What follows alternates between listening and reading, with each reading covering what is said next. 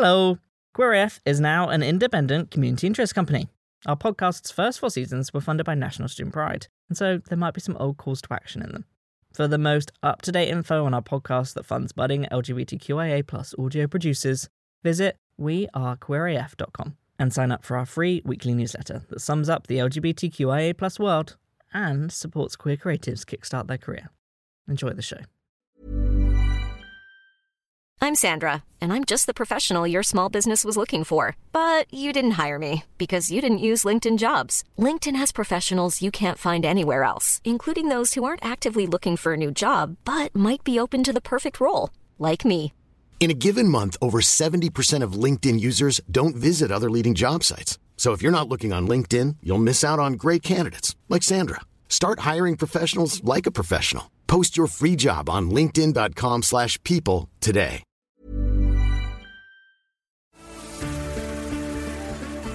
Welcome to the National Student Pride podcast. I'm journalist Jamie Wareham. And I'm Student Pride co-chair Hattie Smart. This month we're joined by nail transphobia campaigner Charlie Craggs. I think people have this misconception that the GP just literally hands out vaginas to any trans person who wants them. My vagina is maybe a decade away if I want one.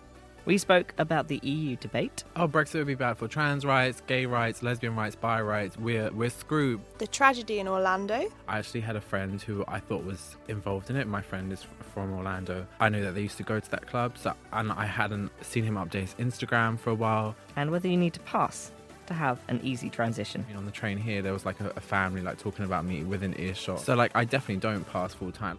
Welcome to the National Student Pride podcast.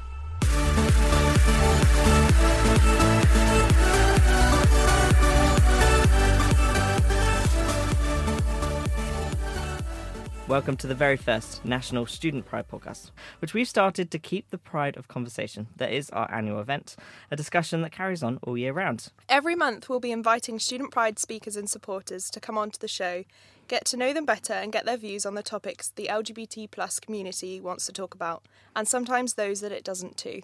This month we've got rising trans activist, high on the rainbow list and founder of Nail Transphobia, Charlie Craggs, in the studio. And she was also a Student Pride 2016 panellist. Welcome.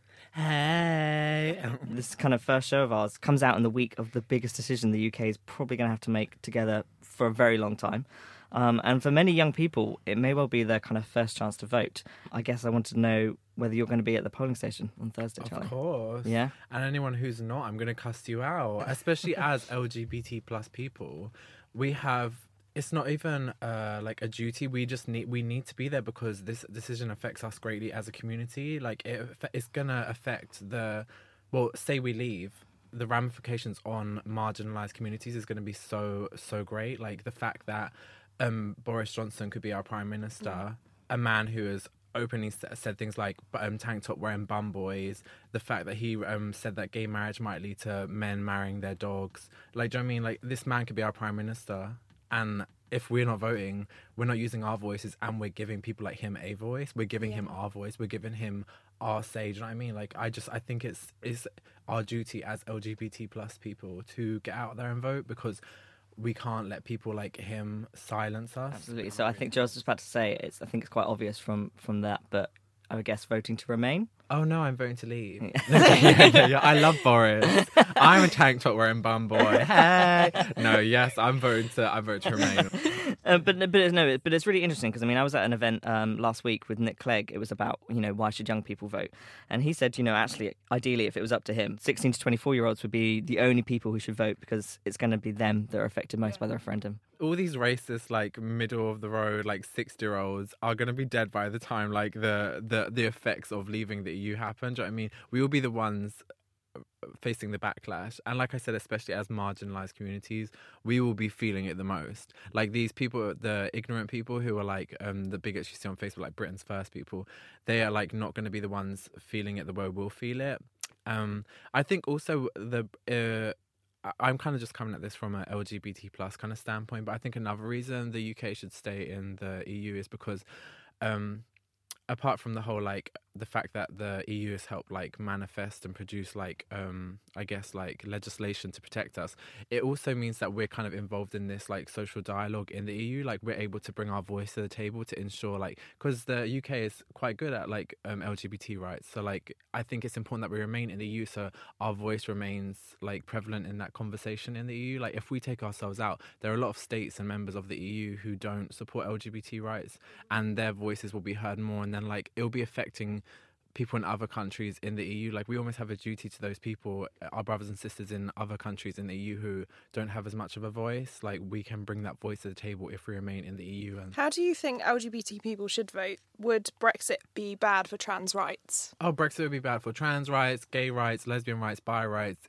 intersex, literally all of us. We're screwed. Well, we're not screwed, but like it's not going to be like a good thing. Like I said, like everyone's saying there's a good chance Boris Johnson might be our prime minister. Like I said, he's been blatantly homophobic. Like it's really sad that you just don't hear this. Like I don't know if like he's paid Google to hide it, but like I never knew about this till the other day, and I saw someone write a status like Boris Johnson is saying things like tank top wearing bum boys and drumming, like, and I was just like, what the hell? Like this man, like people vote him in because they think he's a lol and a laugh, but it's like he's so dangerous because there's this like this kind of facade of him being like a plonker. You're like, oh, he's so funny. No, he's so dangerous. He's like a Trump. Like he's like a mess who is actually really dangerous. And like the ramifications of like leaving Brexit, like I said, is like we're not going to be protected by like these EU laws, like and actually I want to come back to that those kind of, well, what I describe as, you know, possibly populist voices you were touching upon there. You know, the Trumps, you've got in France the Marine Le Pens, and right across Europe we're kind of seeing this rise of populism. Obviously this week we had the really sad news about Jo Cox and that terrible incident. I just wonder whether we can lie kind of any blame on the desks of these populists, people like the voices in the Brexit campaign like Nigel Farage and Boris Johnson. Is it fair to say that partly what they've been saying has whipped up some of that anger? Of course, it's like fear-mongering or scaremongering, whatever it's called. Like they're the people who are for Brexit. The only reason I've heard is because of the immigrants. They think that the way to solve this is because, we're all scared of immigrants, no more immigrants, so we're leaving Europe, which is stupid in itself. Like that's a problem in itself. Like going back to your question, I think that these people definitely have blood on their hands and the media as well, like these like sensationalist, like exploitative headlines against like immigrants and against like people of colour. Of course, like when someone like Jo Cox stands up for these sort of people, like people are going to be angry. Like, do you know what I mean? Like, it's but I mean, like dangerous. Obviously, I mean, none of these voices we spoke about, none of them have called for anything like what happened to Jo Cox. No, well, no, but also Nigel Farage did say recently that he thinks violence is the next step. He thinks it's like a natural progression that now if we don't leave Europe, we're going to have to get violent. Like, and it's like, what the hell? Like, if you look at the people who are for Brexit. Like I saw a list the other day of all the people and like world leaders against it, and it's like all the kind of like leaders of all the main parties in the UK and all like the kind of most respected politicians, obviously Barack Obama, like all the like people you'd respect, even worldwide. Like I know like the most of the world in leaders. Austria, they just had a vote for president, and 49% of the vote went to a neo-Nazi. But yeah, this is what I'm saying. And then if you look at the people against for Brexit, it's like people like Boris, it's people like Nigel Farage, it's people even like worldwide like Trump, Putin. All these people are homophobes and transphobes. Like why? Like that's all the proof you need if you're an LGBT person to not vote for Brexit. Yeah, definitely. I think all this talk of populism really relates to Orlando, which I'd like for us to talk about next. I was absolutely consumed by the tragedy there. Who wasn't? I don't know any. All my LGBT friends were literally like just like we were like dead in ourselves. Here is a clip of mum Christine Leinonen. This interview happened the morning after the attack while she was waiting for bodies to be identified. After a 36-hour wait, her son Christopher was named as one of the 49 dead. Oh, Lord. I wanted to let you know about my son. When he was in high school, he started the Gay Straight Alliance. And he won the Anna Frank Humanitarian Award to bring gays and straights together. I've been so proud of him for that thing. Please, let's all just get along. We're on this earth for such a short time. Let's try to get rid of the hatred and the violence. Please. I found that absolutely heartbreaking watching that news clip. And she was there in the morning. And then I remember following updates all day because her son was one of the last to be named. And when it was so obvious 36 hours on that, that was likely to be but it was, how have you found watching that story, Charlie? I had so much work to do this time last week when it all happened, when I woke up and saw it on Facebook. And I had such a busy day ahead of me, and I literally had to cancel all my plans. I didn't do a single thing all day. I just stayed in bed and just updated my Facebook feed for the whole day. Looked on Google at the news the whole day. That's all I could do. Yeah. I actually had a friend who I thought was involved in it. My friend is from Orlando, and I knew that they used to go to that club. And I hadn't seen him update his Instagram for a while. I messaged him as soon as I found. I was on WhatsApp. I was like, "What the hell?" I was like, "Are you okay? Let me know as soon as possible." And he never got back to me for the whole day. So he is fine, thank God. But I couldn't do anything for the whole day because I'm my friend. It just made me feel sick. It's not even about even the fact that my friend, but just the fact that this is happening. In 2016 in America. Do you know what I mean? Why? It just makes me sick. How is this still happening? Honestly. Yeah, it was really scary watching it, and I think the big event elsewhere outside the referendum this week, it's London Pride and the LGBT calendar. Yeah. We've got the whole Pride season ahead. Has this event kind of changed the mood for that? Because last year it was all about marriage rights in America. The day before London Pride. I'll be real, okay? I got asked to talk at Stonewall Youth's Pride event, so I'm talking at Pride, and the first thing that went through my mind was oh, maybe I shouldn't do it because what if there's another attack? Because we saw this, was it the day after this Orlando thing? A man got stopped on the way to LA Pride with a car full of explosives. I'm do you know what I mean? That's the first thing that went in my mind, and that made me so sad. I'm but then I kind of questioned. I was like, do you know what? This is what the homophobes want, and this is what the terrorists want. This is what Omar Martin wants.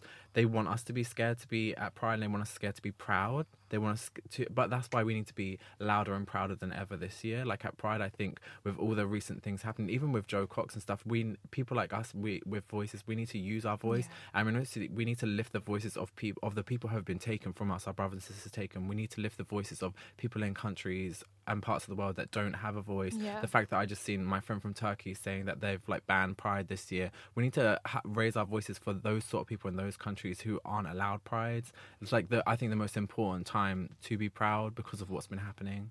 I think one of the other things about Orlando for me was, if you want to attack LGBT people, you go to a bar because that's where we go. That's our safe space. Yeah. Just like for Jewish people, there's synagogues. For Christians, there's churches. I know we don't quite, worship Madonna in a gay bar, but that's where safe environment. That's our safe environment, isn't it? And I think Madonna. that was so scary. And I actually wanted to chat to you about that and kind of move it on from Orlando, because reading a lot about trans rights and trans activists, people you often talk about actually whether you feel safe being the T in an LGBT space. Is that something you've kind of?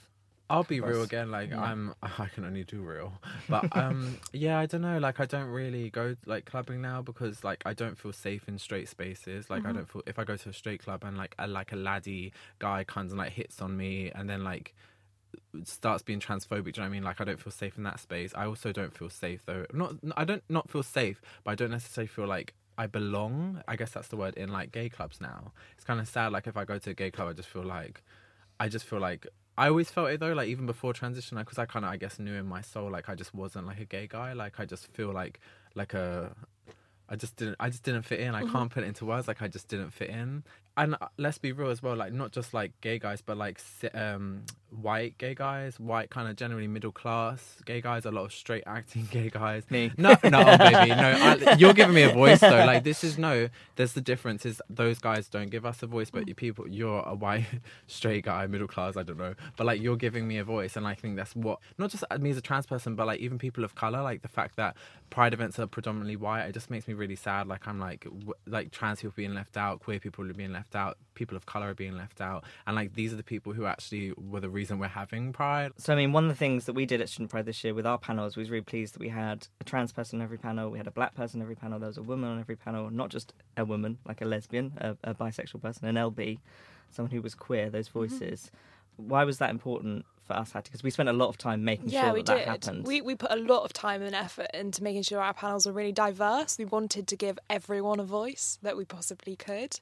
And it did take a lot of thought and effort. I mean, it was weekly meetings and it was the main topic week after week that we wanted people who may have not necessarily had their voice heard at other times. That's what we strive for, what we stand for. Yeah, actually, and I think this is a great point to reflect back on 2016 and play a clip of you, Charlie. Oh, God, here we go. I hope it was my entrance when I came up with the party poppers. By the way, if you haven't seen that GIF, which we will definitely tweet out with this podcast at some point, there is an amazing walk-on as Charlie came on and came out in the most amazing fashion onto the stage. I think Adele Roberts probably hated me so much because she came out and her party popper didn't go off. And then I came out and I took like 3 in my hand and I did a twirl and I clicked. And she was just like, you bitch. Like,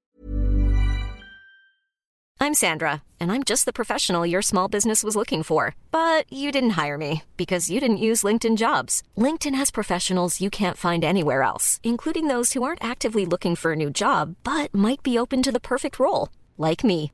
In a given month, over 70% of LinkedIn users don't visit other leading job sites. So if you're not looking on LinkedIn, you'll miss out on great candidates like Sandra. Start hiring professionals like a professional. Post your free job on linkedin.com/people today. Burrow is a furniture company known for timeless design and thoughtful construction and free shipping, and that extends to their outdoor collection.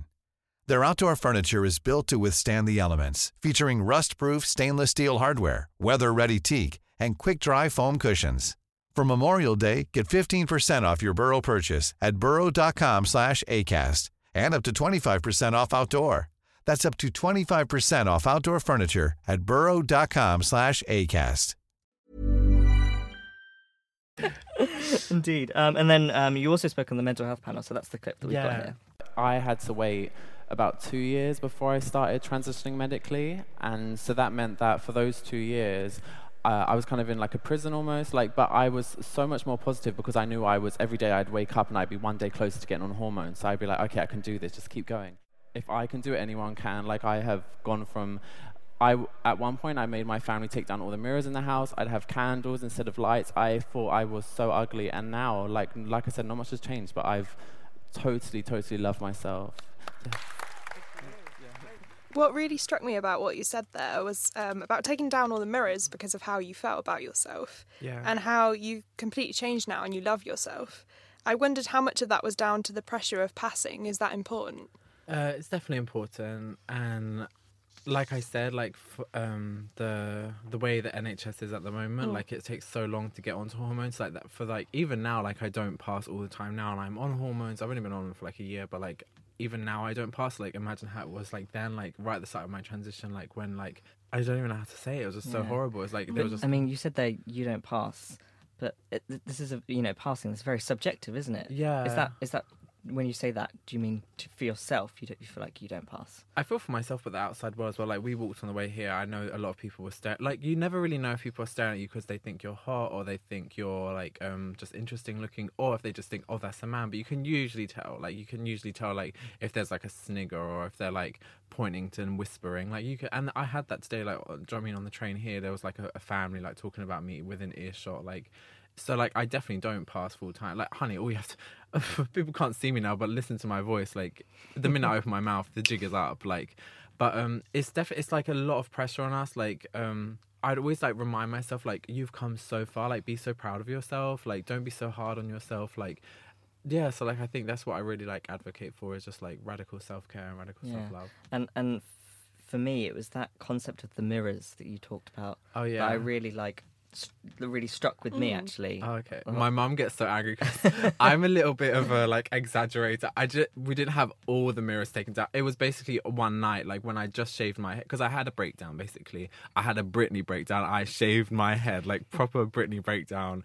I always hated myself for being feminine because I am I was a working class boy, growing up on a working class council estate in a working class family, going to a working class all boys school, and my femininity was something that I was persecuted for. And I started to kind of turn this persecution inwards, and I started to internalize the homophobia and the misogyny, and I saw my hair as like a signifier of this. So like I had not long hair, but long hair for a boy. And I remember one day just looking in the mirror like, I wish I was more man. Like I always tried to make myself more manly, more normal, just so I could fit in and not be like persecuted. Into the conforming stereotypes. Yeah, literally. So like I remember one day just I was shaving my beard, and I just took my beard trimmer and just like went into my hair, like my long hair that I spent so long growing, and I just stood like surrounded by my hair, and I looked in the mirror expecting to see like someone more manly. That's what I wanted to see. And I looked in the mirror and I just saw like a sick little girl, like really sad, sick little girl. Like it just made me, it turns my stomach even thinking about it, because I remember just looking in my eyes, and it literally I saw, but do you know what I saw for the first time? I saw me.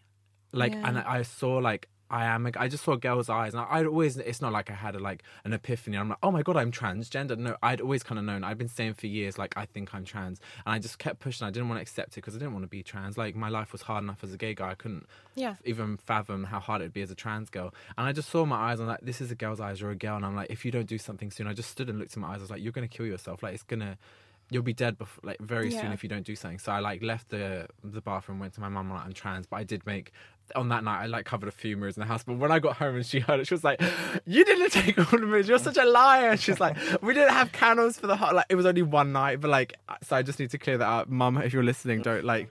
But I think regardless, even taking down one mirror. Yeah. Oh yeah. It has the same effect, still a right? thing. Yeah. And then to come from that, to come to Student Pride and talk on a panel. And I just have to share, because obviously this is a podcast, so you can't see Charlie's delicious face. Massive smile she had. Beautiful. When You're she so listened back to sweet. that clip. And I think that says so much about what moments like that mean to you. It was a big moment for me. Oh, I feel like I'm going to cry. Sorry. I'm on hormones. Like, finally, after 2 years. So, like, it feels like... But, yeah. It was a really big, like, kind of, like... I guess, like, a cycle, like, almost like a... What's the word? Almost like closure for me. Yeah. Like, being able to, like, speak about it, like, on such a big platform to so many people who it might affect. And I know it did affect, because I got so many lovely messages from other, like, trans and non-binary people saying, like, it really helped me what you were saying. And, like, I'm going to try and, like, love myself. And it was really nice to be able to kind of share, like, when you've gone through the pits of hell, like honestly, like before transition I was dead, like I was literally like living my life dead, like I was walking around the world dead. And to like be able to like go from that to like I love myself. I'm not happy, like don't get me wrong, I don't love my body, like I love my body, but I don't like my body. There's a difference. Loving yourself doesn't mean liking yourself, but loving yourself means accepting yourself, and I do now. And it's so like amazing to be able to share that and try and like be able to like help other people fight their demons. Like I feel so grateful for being given that platform. So thank you so much, both of you. You mentioned like seeing yourself for the first time. Do you think that accepting yourself was like a big initial thing that was really necessary? Oh my God, it was the hardest. It took me 21 years to accept myself. Like I knew I said I was trans. I didn't say I was trans because I didn't know what trans was until I was about 20. But I said when I was about like 4 to my mum, like, oh, I wish I was a girl, like a few times. And like growing up, I remember thinking it as well. And then I got to like about like my teen years, and I really knew. And I remember when I was about maybe like 17, I said to my friend, oh, I think I'm transgender, to my lesbian friend actually.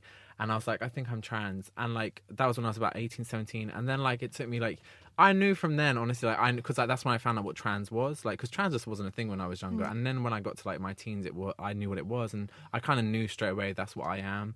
But it took me so long to like get to the point where I accepted it, because there was just like no like positive media representation. It was always like Jerry Springer and like when trans people were being murdered, that's the only time, or sex scandals, that's the only time you'd hear about it. And I was like, that's not like I said, my life was so hard as even a feminine gay guy. And I was like, I can't even imagine how hard it is to be trans. And like it is so hard, like my life's got a lot harder, like just living my life is really hard, like just things like accessing like healthcare to jobs and like using public transport and public toilets, things like that have just become like so like things you took for granted before transition are so hard now. But even though my life's a lot harder, like I'm never been happier. Like I'm just like, I feel like at one with myself, and I feel like totally at peace with myself. And it's like the most important thing to feel comfortable with yourself. Doesn't matter if the rest of the world is not comfortable with you, honey. Because I don't give a shit what they think of me, honey. I just want to be comfortable with myself, and I am. So like it doesn't bother me when someone gives me a dirty look. I'm like, well, I feel, if it's right, it's right, and I feel right. So I'm good. Absolutely. And like last year, 2015, that's long going to be going down as the year that trans conversations really hit the mainstream. It was amazing. And I guess I want to know now, we're in 2016, what's the kind of next challenge for the T and the LGBT? Because I feel like it's a voice that, you know, everyone is aware we now need to listen to. Yeah. but what do we do with those voices? What do we need to do next? The most important thing is that trans people need to stop getting murdered, specifically trans women of colour in places like America and like in places like Brazil. I think is the worst actually, but I know like Mexico, like South America is like, it's very, very bad. Like I know that, I'm pretty sure it was in Brazil, like in January alone, like I remember hearing that 48 trans women of colour got murdered in that 1 month. 1 month. There's not even 48 days in a month. So, you know, the last biggest gay right that, you know, this country achieved was gay marriage. We really celebrated that. What for you is the next legal change that needs to happen for trans? And I appreciate there's loads, but if you had to pick one, what's the next thing that we should all as a community be fighting for? Definitely, like in the UK, NHS, like is so disgusting that I had to wait 2 years to even have like access to, I didn't get a vagina after 2 years. I think people have this like misconception that the GP just literally hands out vaginas to any trans person who wants them. My vagina is like maybe like a decade away if I want one. Like it's literally that far away. Like I'm not taking your taxpayers' money. Calm down, The Sun. Calm down, Daily Mail. It's the fact that like I had to wait 2 years just for an initial appointment to even say to a doctor, I think I'm trans. That's disgusting. I had a trans friend as well. It felt like she had to prove herself. Yeah, I did. Honey, let me tell you, I went to an appointment in all girl clothes, leggings and like a t-shirt. They were like, but why aren't you dressed as a girl? What, just want me to come in a wedding dress? Like, literally they do. They expect you to be like, if you're like, even if you're like a lesbian and like a trans woman and a lesbian, they've got like a problem with it sometimes. It's bullshit. Like, what the hell? Like, it needs so much reassessing our like, and reform our healthcare system in the UK. Like, it's amazing. Like, I love the NHS and I'm so proud to live in the UK.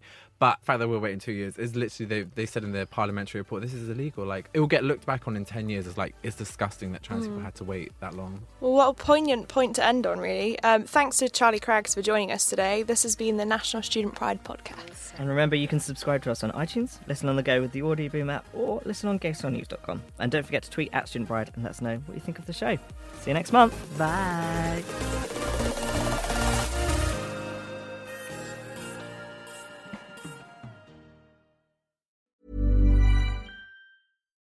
If you're looking for plump lips that last, you need to know about Juvederm lip fillers. With Juvederm Volbella XC and Juvederm Ultra XC, your lip look, whether it's subtle or bold, can last up to 1 full year with optimal treatment and no additional maintenance. Find a licensed specialist and see if it's right for you at Juvederm.com today. That's JUVEDERM.com. Add fullness to lips in adults over 21 with Juvederm Volbella XC or Juvederm Ultra XC. Do not use if you have severe allergies or a history of severe allergic reactions, or if you're allergic to lidocaine or the proteins used in Juvederm. Tell your doctor if you have a history of scarring or taking medicines that decrease the body's immune response or that can prolong bleeding. Common side effects include injection site redness, swelling, pain, tenderness, firmness, lumps, bumps, bruising, discoloration, or itching. As with all fillers, there's a rare risk of unintentional injection into a blood vessel, which can cause vision abnormalities, blindness, stroke, temporary scabs, or scarring. For full, important safety information, visit Juvederm.com.